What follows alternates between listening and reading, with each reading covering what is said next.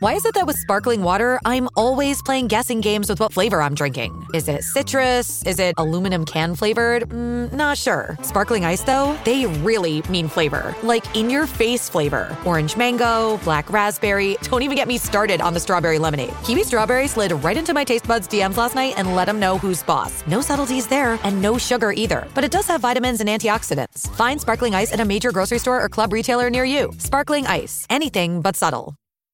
At Evernorth Health Services, we believe costs shouldn't get in the way of life-changing care, and we're doing everything in our power to make it possible. Behavioral health solutions that also keep your projections at their best? It's possible. Pharmacy benefits that benefit your bottom line? It's possible. Complex specialty care that cares about your ROI? It's possible. Because we're already doing it. All while saving businesses billions. That's Wonder made possible. Learn more at evernorth.com/wonder. Well, as the countdown for Vegas starts in earnest, some interesting reports emerging over the course of the weekend that there may well be a NRL presence full-time in America. Peter Bedell had the yarn, and I'm happy to say that the consortium chief, Steve Scanlan of Rugby League America, is on the line. G'day, Steve. G'day, Jimmy. Thanks for having me, mate. Absolute pleasure. Can you take us through this from the start? When and how did this concept see its birth, Steve? It's been a bit of an evolution, Jimmy, over the past sort of 5-6 years. So we originally had an interest in the New York rugby league team that was going to go into the English Super League comp just prior to COVID. And basically, obviously, through COVID and then Toronto pulling out, that all went to the side. But given the investment that we made in that and the connections and all the publicity we got through that, we thought, why don't we sort of pivot a little bit, use the infrastructure that we had and create a professional competition over there instead. Yeah. So that's how it all came to birth. And what's the association, or do you have an association around the US Association of Rugby League, which is recognised by the IRL as the governing body of rugby league in America? Yeah, so we've been dealing with the interim chair over there. So he actually stepped down last week. Right.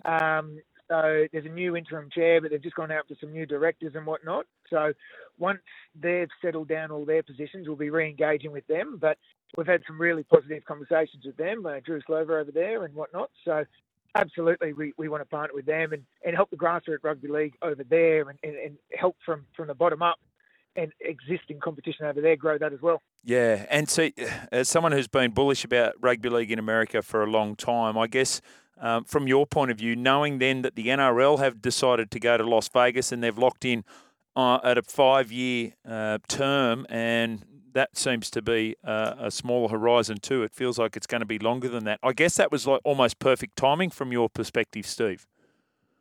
Oh, absolutely. It was like we hit the jackpot there. Yeah. We had everything already in play. We'd already sold 3 teams before the NRL announced that they were going to be doing this. So, it's really interesting timing, and sometimes you get lucky in life. Yeah. We've had some really good positive talks with the NRL, and hopefully we can tie something down there when we're over there this weekend. But, it's really exciting that they're out there and making that investment.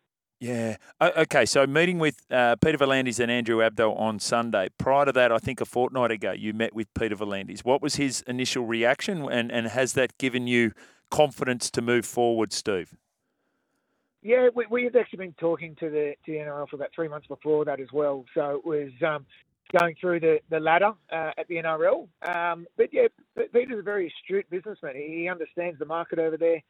They wouldn't be investing over there over the next 5 years if they didn't understand it. So very positive conversations.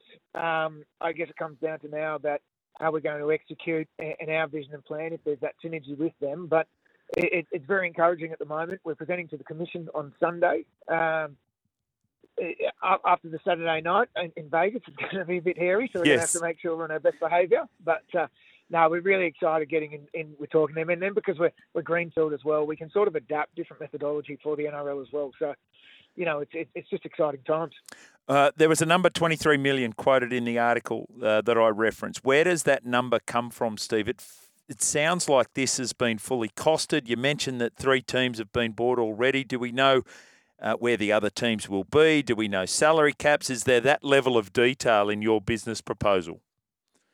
Yeah, absolutely. This has been going on for a long time now, Jimmy. So we're right into the detail. We've actually got a couple of people on the board who are Americans who own minor league baseball teams, etc. I actually went to Harvard with Patrick Bet-David, who owns a share of the Yankees. So I'm in conversations with him at the moment as well.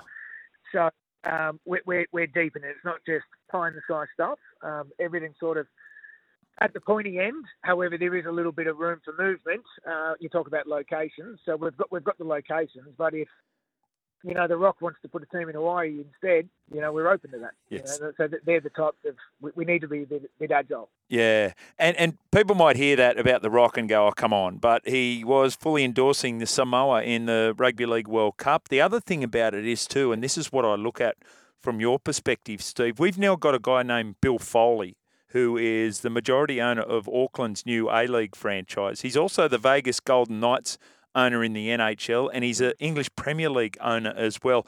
Are you having conversations with, or open to having conversations with existing sports owners like Bill Foley that might be interested in being involved?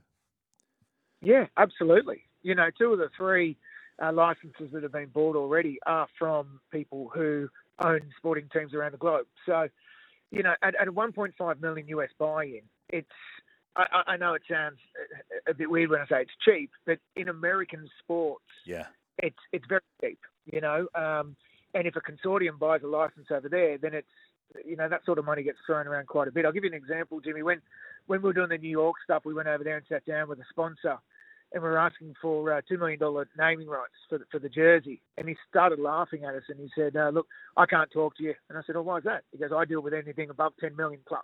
Right. He goes, you're either going to have to up your ante or you're going to have to talk to someone else. Right. So It's just a different ball game over there. But yeah, it's we're really interested in talking to the NRL teams as well. I see like Scott Penn from Manly, lives in Brooklyn, in New York. There's a lot that makes sense with the existing teams being affiliates with the teams over there as well. So we were looking at what it's similar to, and it's a little bit like the City Football Group and what they've done with Manchester City and other teams. The IPL is doing it now with the Kolkata Knight Riders, etc. And that's that feel that we're looking for there. Carl Stefanovic, what's Carl going to be doing with this one, Steve? Carl's a great man. He's a great man, and mate, he's heavily involved and heavily invested in this. He sees obviously great things coming from it.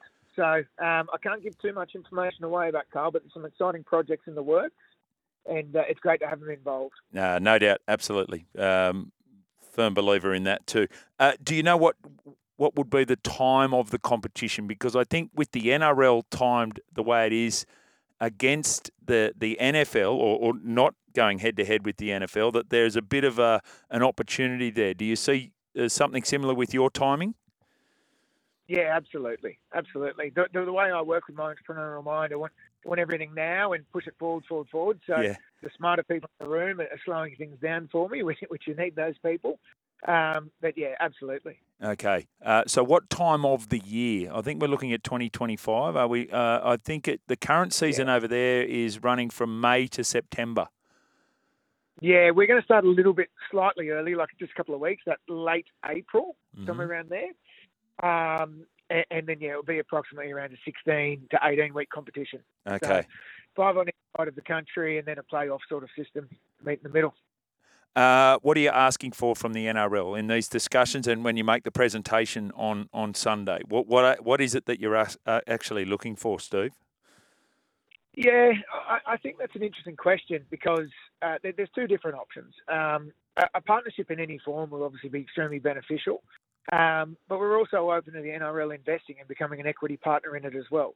So I guess it's a conversation of many different streams and see how it goes, but there's two different options on the table at the moment. Yeah, very strong financials that the NRL released last week, and on the back of that, Super League purchase was back on the agenda too, which I think is sort of would make even this Rugby League America opportunity more attractive, given you would now have 3 different time zones. You could have portability of players through 3 competitions. Steve, do you see something working like that? Oh, absolutely, absolutely. And then it's truly global game, and we've got billionaires involved in what we're doing at the moment. So we're even open to talking to the NRL about investment into the Super League as well. Right. So that's another conversation that we'll have on the weekend. Yeah, no, very exciting. Hey, Steve, I love the way you're thinking around this. I've always been bullish. I think being married to an American, I know there's a heap of millions of people over there that love big blokes bumping into each other, and I think rugby league's going to take it by storm. Great to have some time with you today, Steve, and all the very best for Vegas. Thank you, Jimmy. Thanks again for having me on.